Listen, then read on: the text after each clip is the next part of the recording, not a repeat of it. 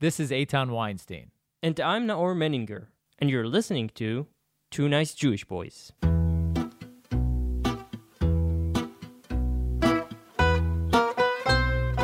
This podcast is made in collaboration with the Jewish Journal. Check them out at jewishjournal.com. Also in collaboration with Arutz Sheva, IsraelNationalNews.com. If you'd like to support the podcast, visit 2njb.com/donate.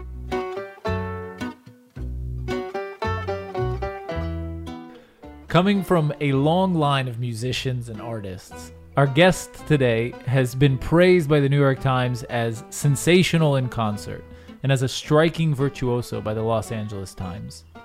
Her awards and accomplishments are way too long to list, but suffice it to say that she's performed as a solo artist and as a chamber musician at some of the world's most renowned venues: Carnegie Hall, Lincoln Center, the Kennedy Center, Suntory Hall at Tokyo. The list goes on and on and on. She's serving as a visiting professor at Tel Aviv University here in Israel, and she has been so kind and brave as to accept our invitation and join us on the podcast today. We are thrilled to be joined by the amazing cellist, Christina Reiko Cooper. Thank you so much. Thank you for having me. I'm thrilled to be here. So what got into you that you decided to leave your home today and go out into the zombie-infested streets and face the brave world? It's a scary time, isn't Yeah, it? I have to say. Look, I actually think Israel is doing pretty well, to tell you the truth, right? And the numbers have been pretty encouraging, so that's one thing. But also, I wanted to have some fun. Yeah, it's been too long. It's been too long. People forget we deserve to have some fun. Yeah. I forgot how to interact with people. I know. I mean, like I walked. Not that you were. I wasn't so good before.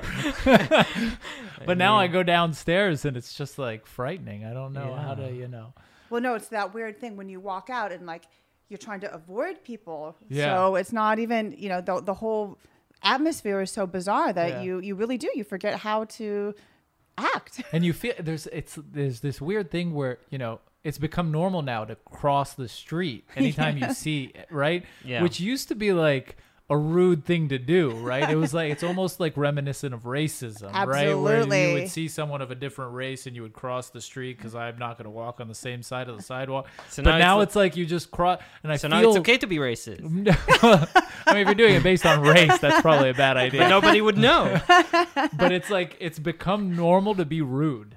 Which is right, because we would try to avoid people and like... Or maybe now it's just like now you have a reason to be rude. If you were rude before, now you've got an excuse. But I think the germophobes are the big winners here, right? Oh, absolutely. Now you can't distinct. Are you kidding? This is like their worst nightmare. They're living through their worst nightmare. They don't need to shake anybody's hand anymore. Yeah, but it's like now just leaving. I have some close people that shall remain nameless that are just thrilled with the idea that they will never have to hug or kiss or shake hands with anybody ever again. And that's not me. So they're so happy. I wanted to ask, how did you choose the cello, or did the cello choose you, and did music choose you, or vice versa? Fair question. So I come from a long line of musicians. Actually, only on one side. My father's a pianist and my mother's a violinist. But my father's the first musician in his family. But my mother, her father was a famous composer and her mother was a singer. And my great-grandfather was a famous poet. Blah, blah. So I come from a long line of artists on that side. And I think the real answer is I was surrounded by music from a really early age. From the minute I was born, I was hearing music all the time. My parents were practicing. I heard records, and I fell in love with music I can't remember not loving music.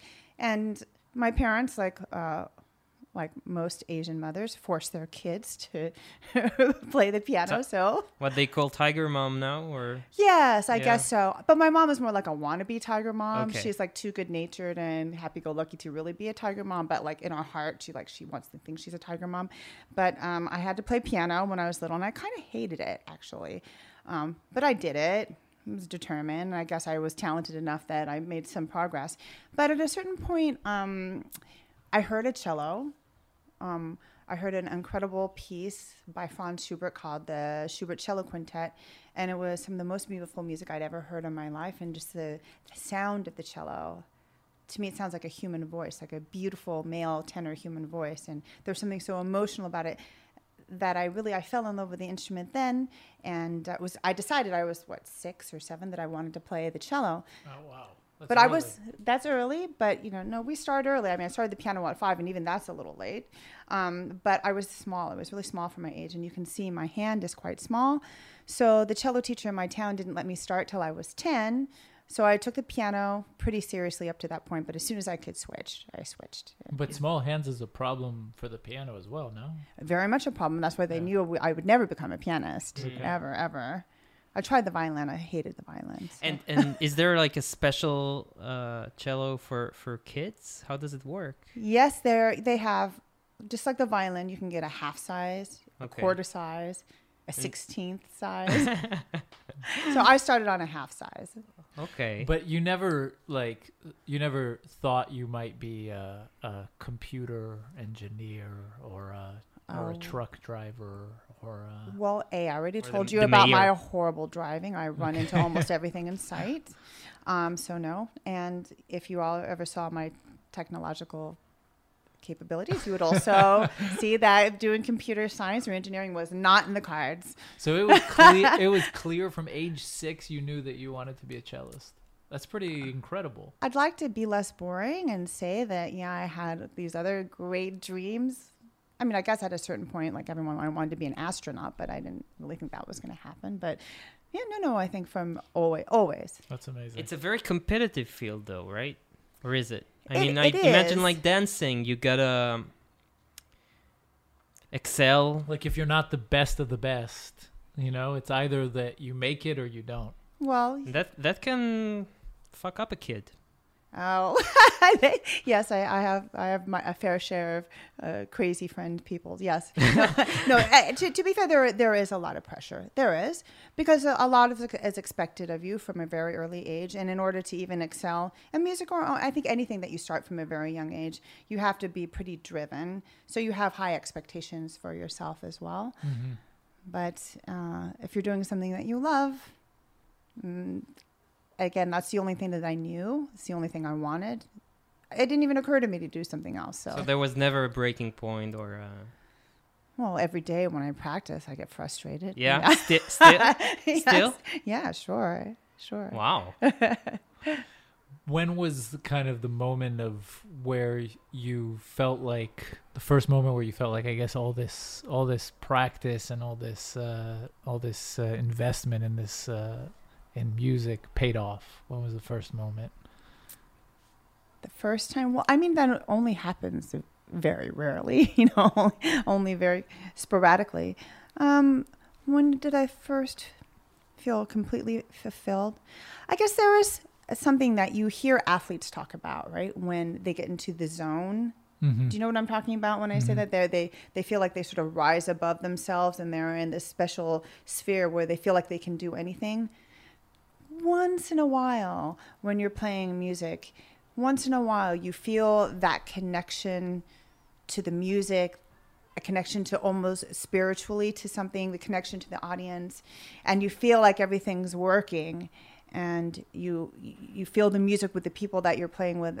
There's something so special and beyond the normal realms of existing. I think that's so incredible that it's almost like you live for that moment. And that does happen once in a while. It's rare, Wow. but it does happen. Is it an egotistical experience, or is it something that's even like it's outside of you? Well, the egotistical thing is like a separate thing. Like once in a while, you're like, yeah, I aced it.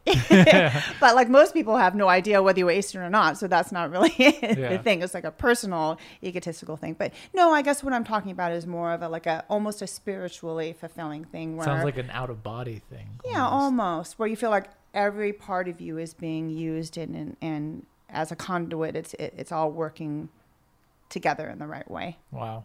So what kind of music? Because I read that you do all kinds of things. Yes, I So- do. You started from classic, Yes, very classical? much so. I had about as strict a classical upbringing as one could have. and then what happened? I don't know that anything happened, but when I was at Juilliard, my first couple years at Juilliard, I had a professor who was in charge of the avant-garde new music program there. And he also had a professional ensemble that would go on tour and do some really cool things. And I don't know why he picked me, but at some point he's like, hey, Christina, do you want to come audition? And, we need a cellist for this next tour in Europe.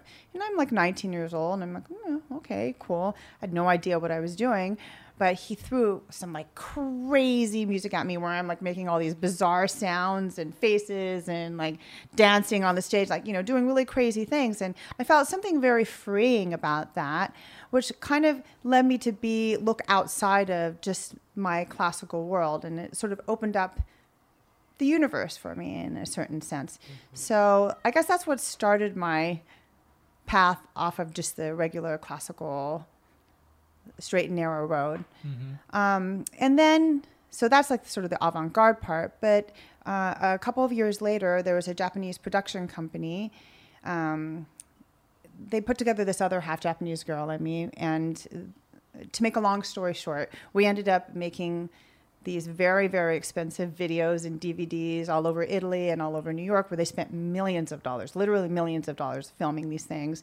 And they had us playing not just classical, but they would have us playing things like Take the A Train and some Beatles tunes and like a little like crossover stuff that I had never done before. Things I didn't really enjoy doing, to tell you the truth, at the time.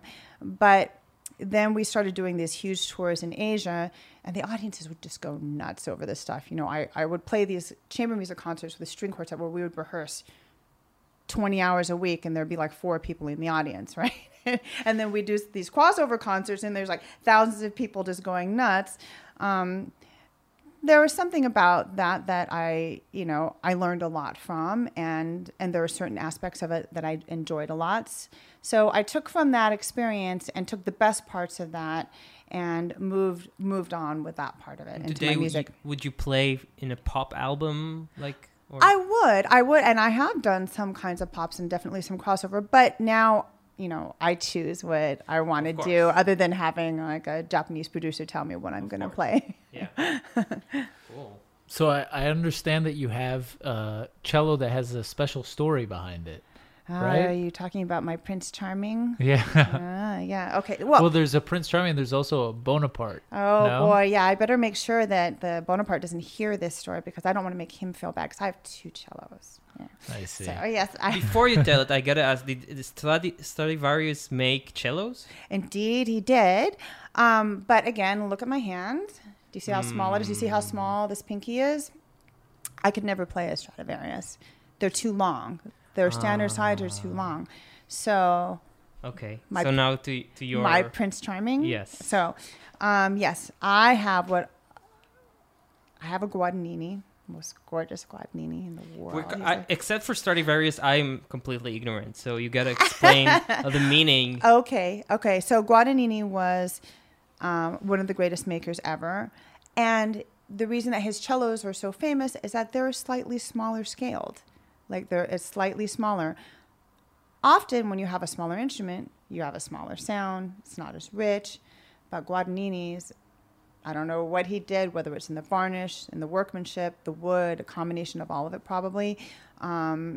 They have unbelievable sound, unbelievable production, unbelievable volume and depth. And I have one of the best ones. Okay, so from 1743. How did it get 1743? 43, wow. Yes. And my other cello, by the way, is a very nice cello also, and that's the one that I've had for many years. It's a William Forrester from 1786. And exactly the history of the cello? Who sure, played it? Sure. I mean, cellos like that are like artworks. They have papers, and they have a trail of who owned it before. So this one, actually, the Guadagnini, who I usually call Guandango, but anyways, or the big G. He's actually officially called the ex-Havemeyer Guadagnini, because there was a very famous banker who bought that cello, and he also bought the 2 most famous cellos in the world, the 2 most famous Stradivariuses in the world. So he obviously had a great eye for cellos, and So it's called the Ex Havemeyer Gladman. And I understand the other one that you have was Bonaparte, actually, the Bonaparte Yeah. was commissioned by the King of England, Prince, yes. Prince of England. Yes, indeed. Yeah. He played cello. That we don't actually know. What you do know that Prince Charles is a cellist, right? No, I didn't know that. Yeah. Oh wow. But no, we don't know if the prince actually ever played the cello, but we do know that it was in the royal vault. So, Okay. and it was barely played at all before I had it. I see. And it's also a very lovely cello, a really, really lovely cello. How does it work? Like, it's fascinating because I know that with Stradivarius, you don't actually own them, but they borrow them to you for a lifetime or something like that. Well, there are right? various, like I've borrowed cellos often. Like Juilliard, for example, owns a bunch of cellos. I borrowed one of theirs for a long time. There's a foundation in California called the Colburn Foundation. I borrowed cellos from them. The problem with these instruments is that they're very, very, very expensive. Yeah. Yeah, so... But these are yours, or you I'm own gonna- them? You have to give them Ah, back. okay. I'm- No. I'm going to play coy with that. Okay. Okay. Okay. And and another technical question: what's the how can I say the practical meaning of owning such an instrument? Like, you need to store it somewhere, right? You can't take it Yeah, how do you take it from a country to country? It's a whole Well, it's procedure. insured. It's insured far more than I am. It's scary though, right? To Yeah, travel with it and I guess at to this hold it. point, hold it. Yeah. I'm used to it. You know, I'm used to it. So to me, it's not scary. But I do have a good story about the first Bonaparte, which is he's also a very nice cello. I'd won a big award from Sony.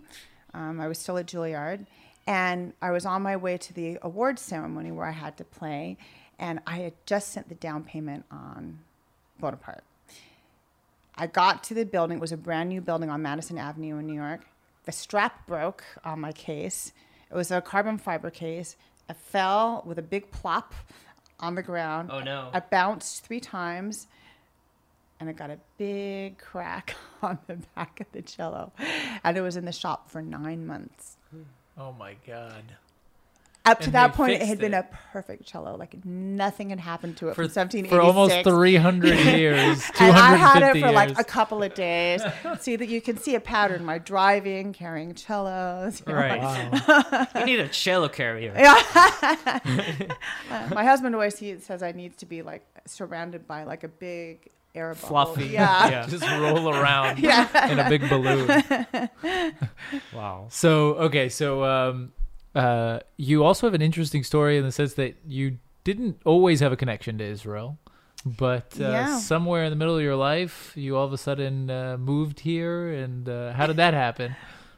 Well, okay. So, what is this in connection to the Sugihara project you want me to talk about, or just in general? Just, my I mean, life? just in general, Okay. right? You also converted to Judaism. Yes, I and- sure did. So, And then about the project. okay. So, yes, I mean, obviously, or maybe not so obviously, but in the classical world, I don't know if you know, but Israelis are considered like the commandos, right? Like Israelis have a really great reputation. Like the most famous classical musicians in the world in past decades, like Perlman, Zuckerman, they're all Israeli, right? They'll have this like killer technique and are sort of like monsters of the instruments. And I went to school with a lot of Israelis, and in music I always encounter a lot of Israelis.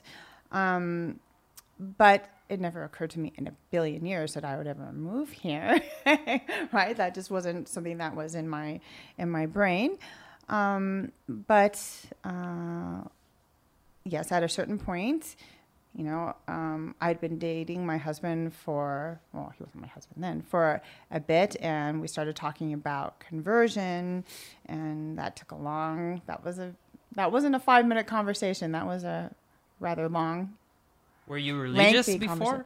Not in any way. Atheist. Yeah. I wouldn't go so far as to say But, yeah, atheist, not but religious. agnostic. Yeah, Agnostic, nothing okay. at all.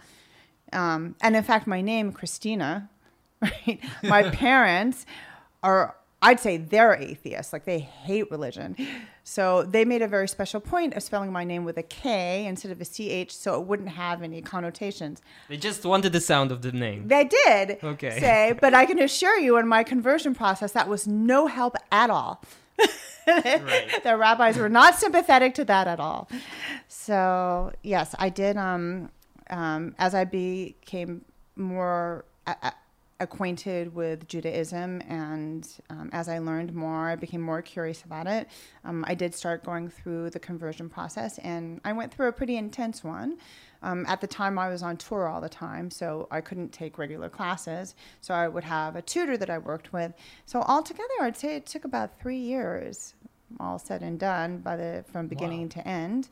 And although you mentioned, though, it was a difficult process. I mean, at first, were you kind of like, I guess, were there objections you didn't want, kind of? Or, I mean, because you were, before you didn't have these beliefs, like...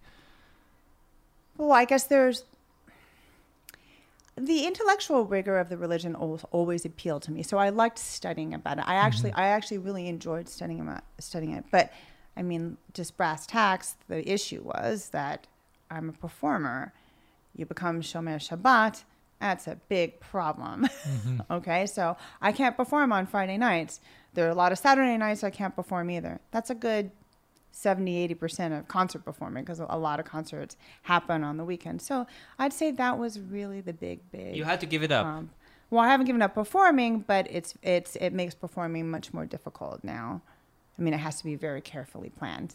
Right, because when people convert, there are all kinds of variations. There are those who convert, right? But then they choose what to, after they get the stamp, right? They choose what to keep and what to give up, and they choose their own path, right? Because they're not obligated to the rabbis anymore, right? But I understand you chose differently. Like you decided to stick with the.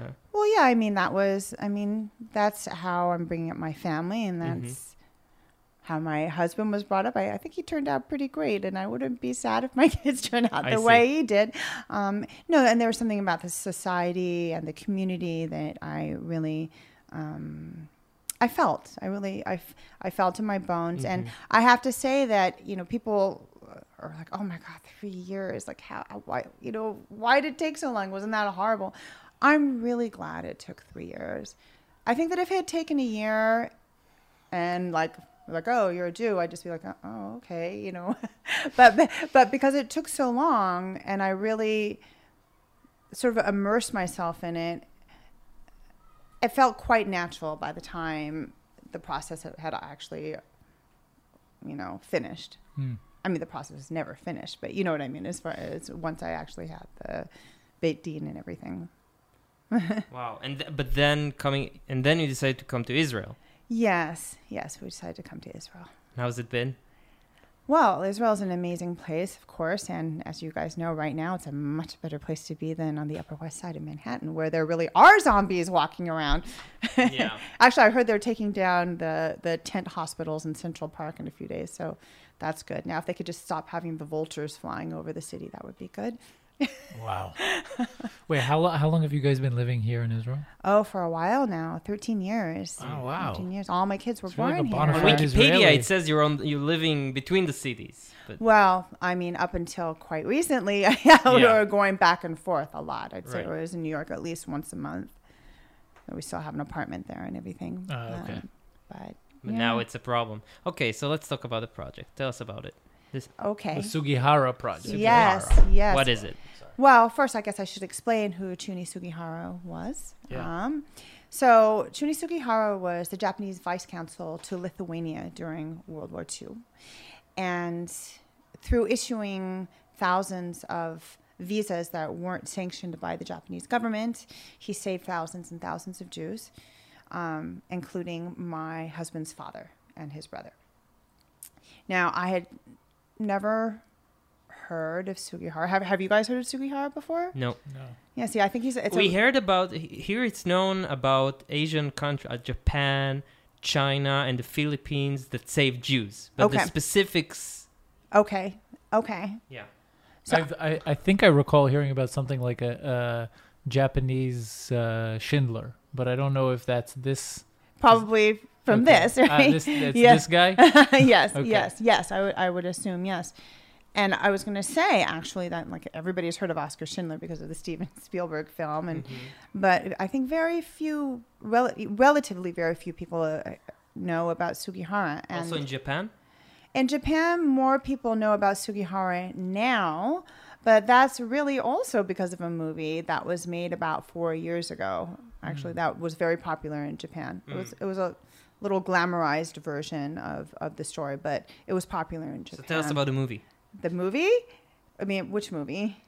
No, the project. The project. Oh, okay. No, you said the movie. Well, no. So in Japan, they made a feature film about Sugihara. Okay. So in Japan, he's become a more well-known, whereas before, not that many people in Japan had heard of him either. Okay. So the way that I came upon, well, even the idea for doing this project is that I'd known that Len, my husband, that his father and part of his family had survived the war, and I knew vaguely something about they lived in Japan for a while and then China. So these are two brothers out of 6 siblings. 2 of them ended up in Lithuania, escaping from Poland, and Sugihara saved them with issuing these visas, and they did indeed end up in Japan and then in China. And when I first heard about this story, I was really quite taken with it, being half Japanese myself. A, I found it fascinating that it was a Japanese man that saved my husband's father. B, as I learned more about Sugihara and being half Japanese myself and knowing what the Japanese culture means, it really fascinated me to think that in Japan's like the opposite of Israel, right? The total opposite.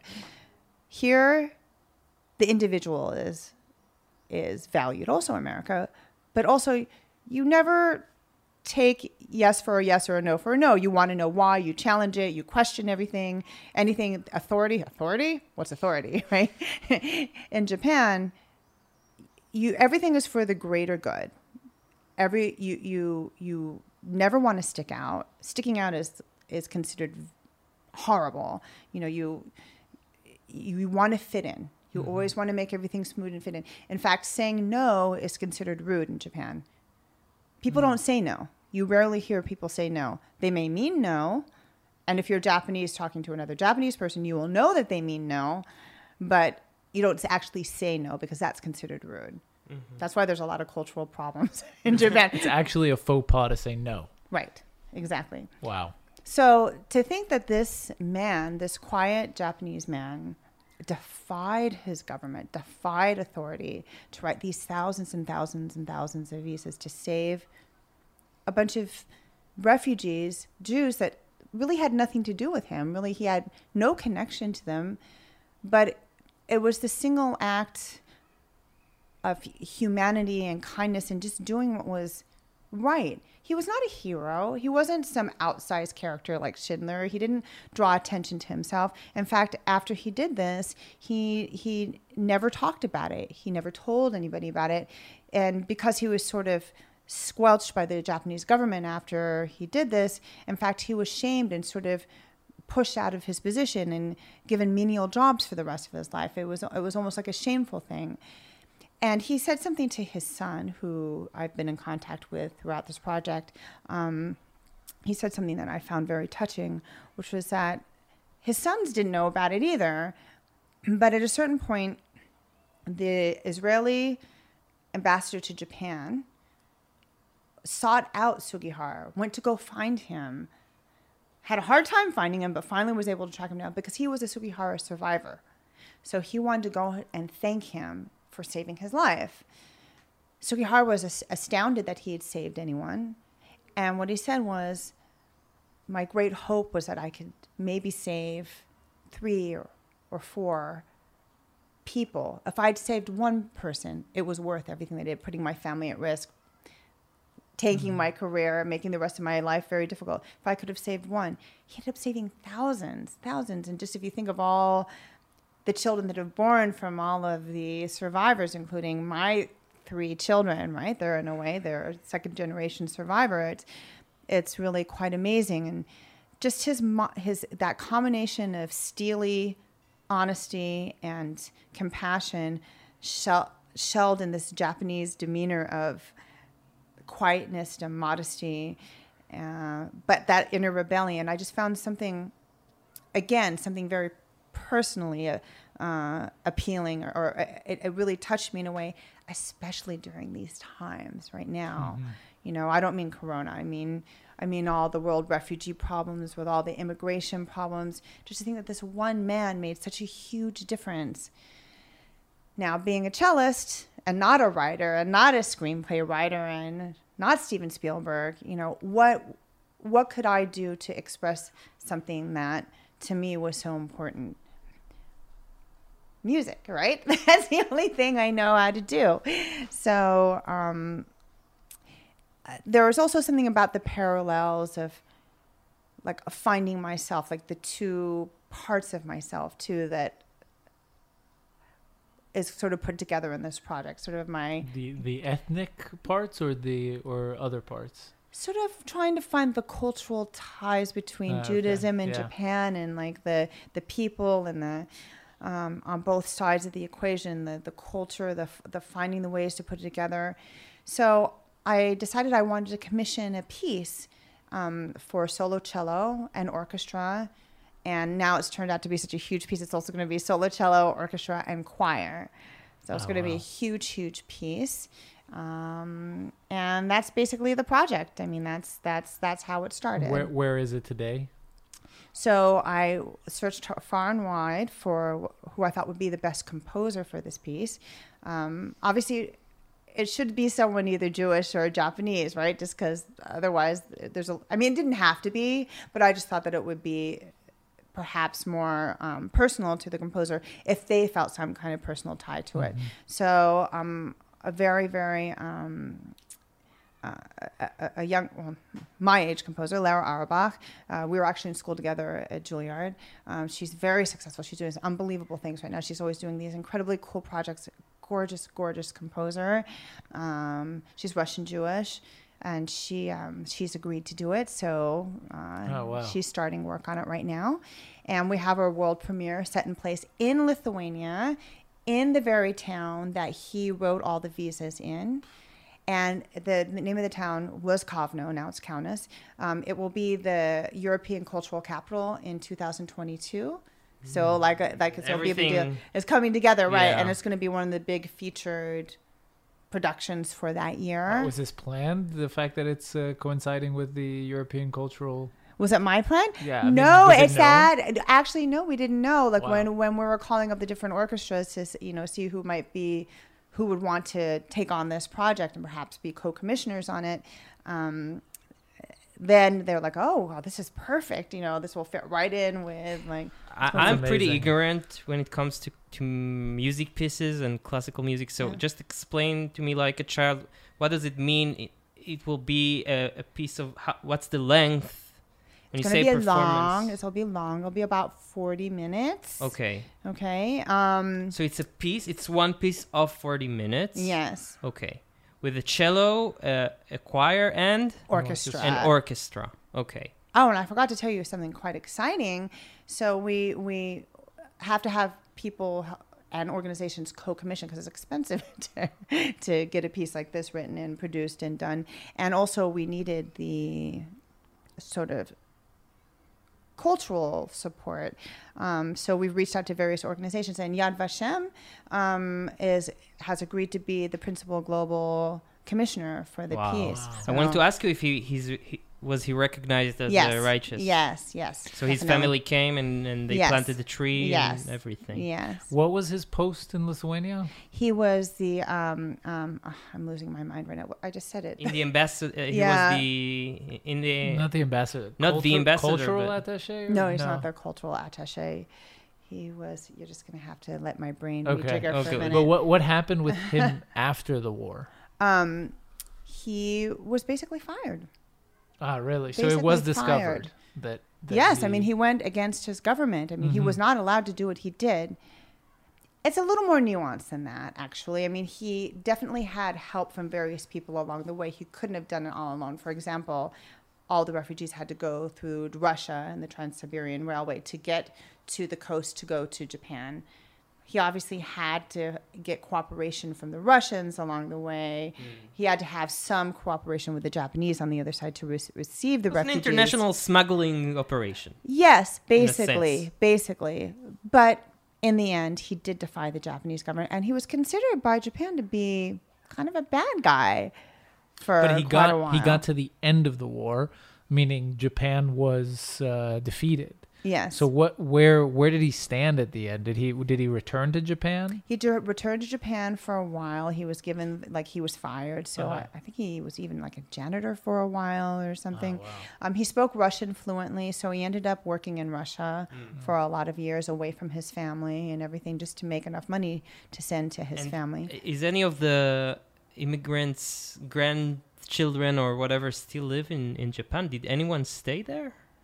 As far as I know, not really. Mm-hmm. Not really. I mean, they are all over the world. Many, many, many in the New York area and in the United States. There are many in Israel also, actually. Super interesting. And when did he? And my father-in-law actually spoke fluent Japanese because he lived there for a while. And what he did as a living once he made it to New York eventually, is he opened up a pearl business. And his partner was in Japan, and he had established that connection when he was in Japan. Do you speak Japanese? No, not really. Okay. Actually, Okay. I mean, I do a bit. Yeah. Just because I've toured there so much, and I just thought it'd be amazing if you guys could talk. If you and your father-in-law could talk. yeah. Well, he Japanese. died long before I I was in the picture. Ah, Unfortunately, really? yeah. I'm sorry. So Sugihara, what ended up happening? When did he pass away? He passed away in the late 80s or early 90s, see. and he never... Did he get to meet the people that he... He learned that he had saved more than 4 people. I guess he may have known about quite a few of them, but certainly he never had any idea of the breadth. Or yes, right. I see. Yeah. Certainly not. Wow. Certainly and not. he has family that you're in touch with today? Yes. So he only has one living son still. His name is Nobuki.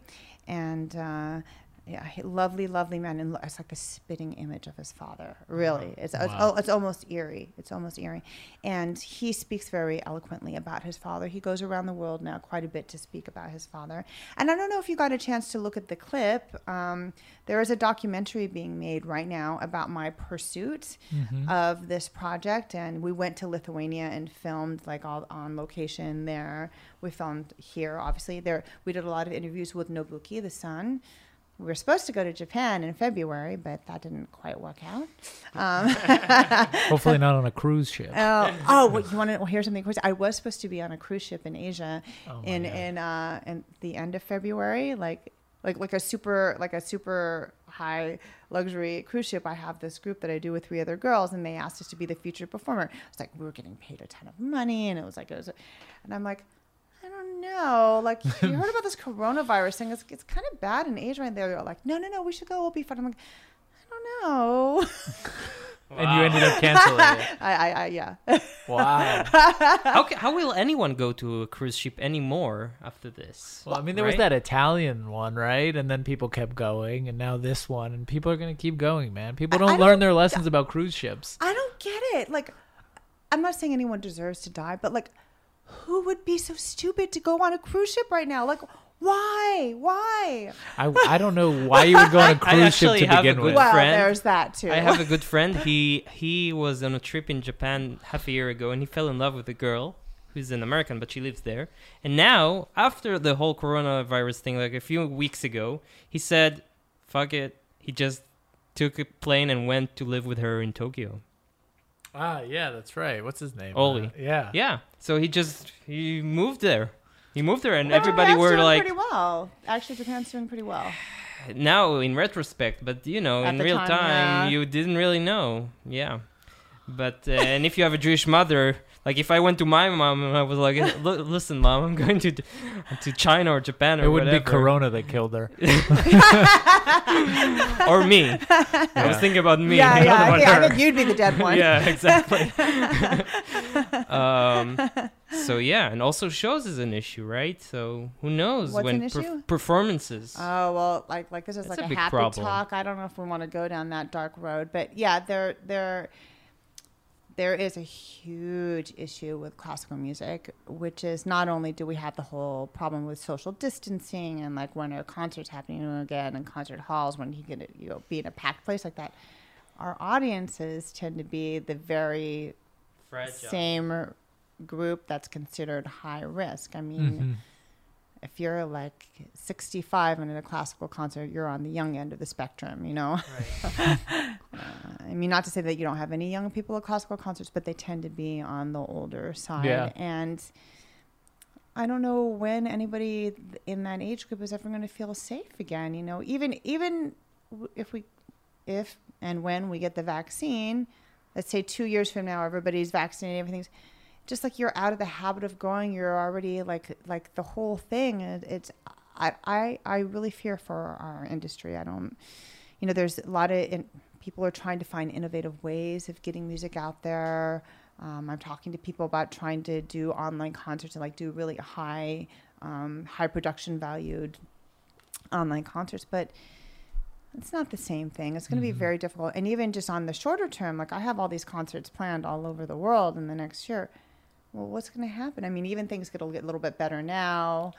September, October rolls around, this virus starts coming back again. What are you going to do? Fly somewhere 2 weeks before and quarantine and play and then leave and come back? I mean, I don't know what we're going to do. Yeah. It's really an issue. It's really... which brings up, I wonder if like, has classical music in general been taking kind of a dip? Like, I feel like... From Corona or from No, before? just before even. I feel like it's kind of the future generations. I wonder like how much classical music has. Well, you're young guys. You tell me. How do you feel about classical music? How much connection do you have to it? My father plays piano. Oh, does he? I mean, not like professionally, but he grew up studying piano, and he plays. And we have not a grand piano, but what's the Baby grand? A baby grand in the house. Bigger than that one. Yeah. A baby grand in the house. Even though my parents moved to Israel to a much smaller house than they had in the States, my mother refused to give it up, so it takes up like half of the living room, but they kept it. And they tried to teach us piano, but we didn't stick with it. And so I love classical music, but I don't think I'm not some kind of connoisseur, but I wonder how much of an audience kind of there is in future generations. How do you connect the young generations to classical music? I think that's the big question. Well, that is the big question. It's been a big question for years now. And I mean, honestly, like all the, I guess a lot of the crossover music that I've done is in some ways an attempt to reach new audiences or to reach bigger audiences. I mean, obviously playing the Beatles is not going to bring in a young audience, but you know, I've certainly done my fair share of doing the kind of music that I think is more appealing to a bigger audience. In my opinion, my optimistic opinion, I think that maybe we can find a way. I mean, let me ask you. Okay, so I haven't asked you yet. You tell me. What's your connection to classical music? Do you have any? Very slim. Do you have any desire to listen to classical music? Sometimes, seldomly. No, look, I can tell you that my mother is a kindergarten teacher for the ages 0 to 2, and she's the only one I think in Israel that every morning, the morning starts with classical music. Beautiful. So so that's a value for her.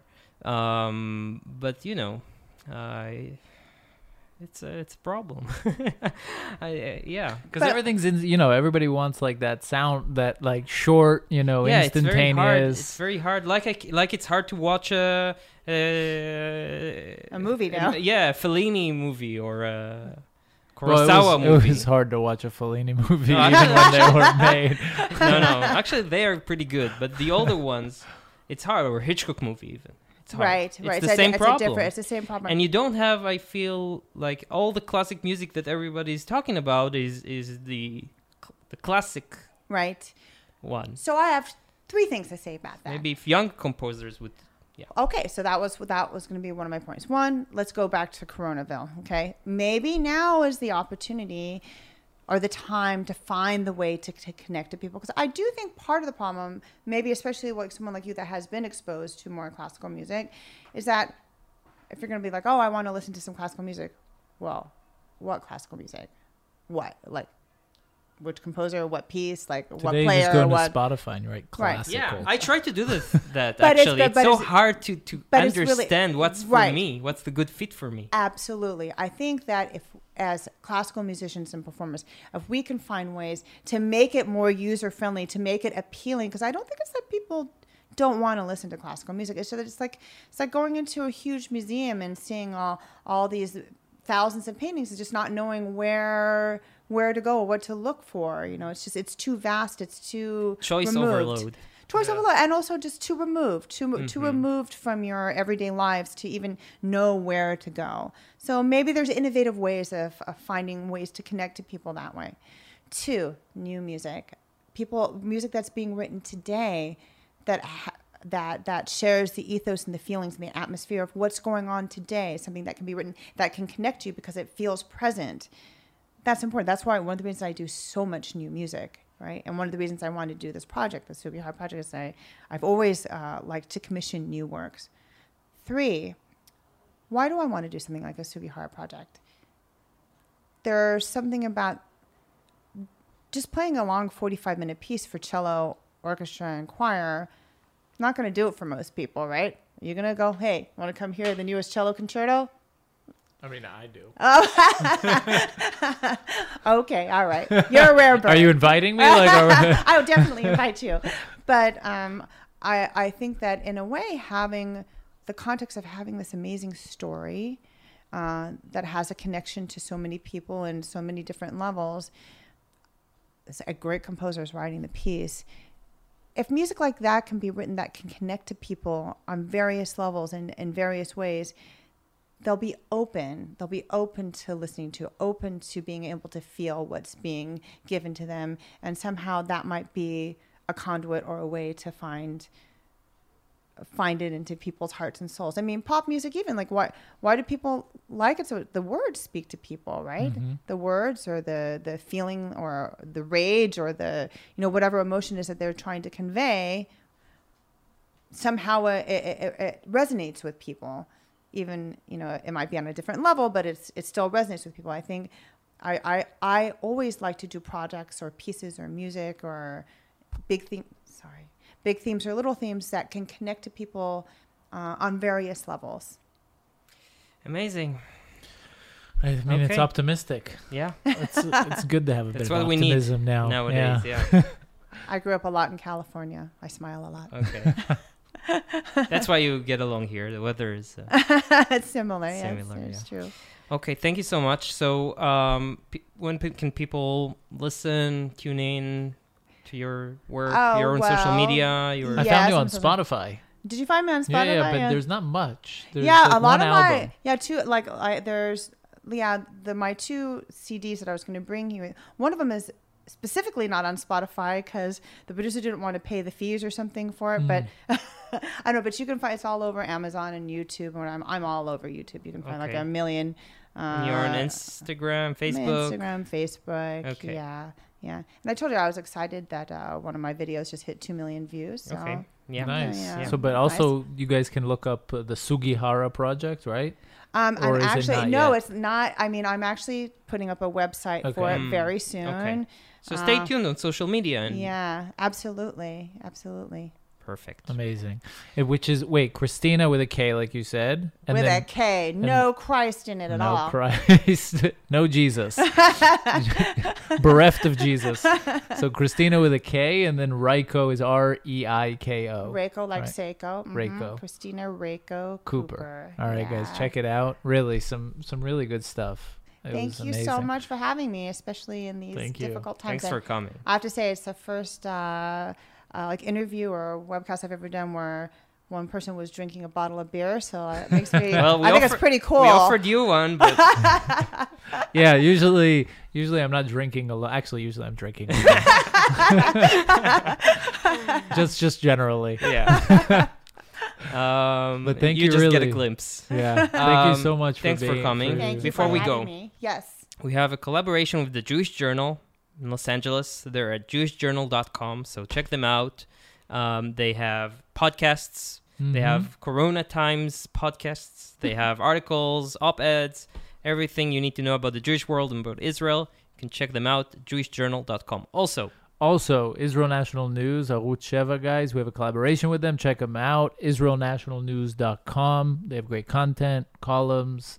Check them out. They're also on Facebook. Sometimes we're live with them on Facebook, israelnationalnews.com. And finally, we accept donations, so please help us out. Go to 2ngb.com/donate and send some money in our direction. Please. Thank you so much. Thank you. Thank you, Christina. Thank you, guys. Bye. Stay Bye. safe. Bye.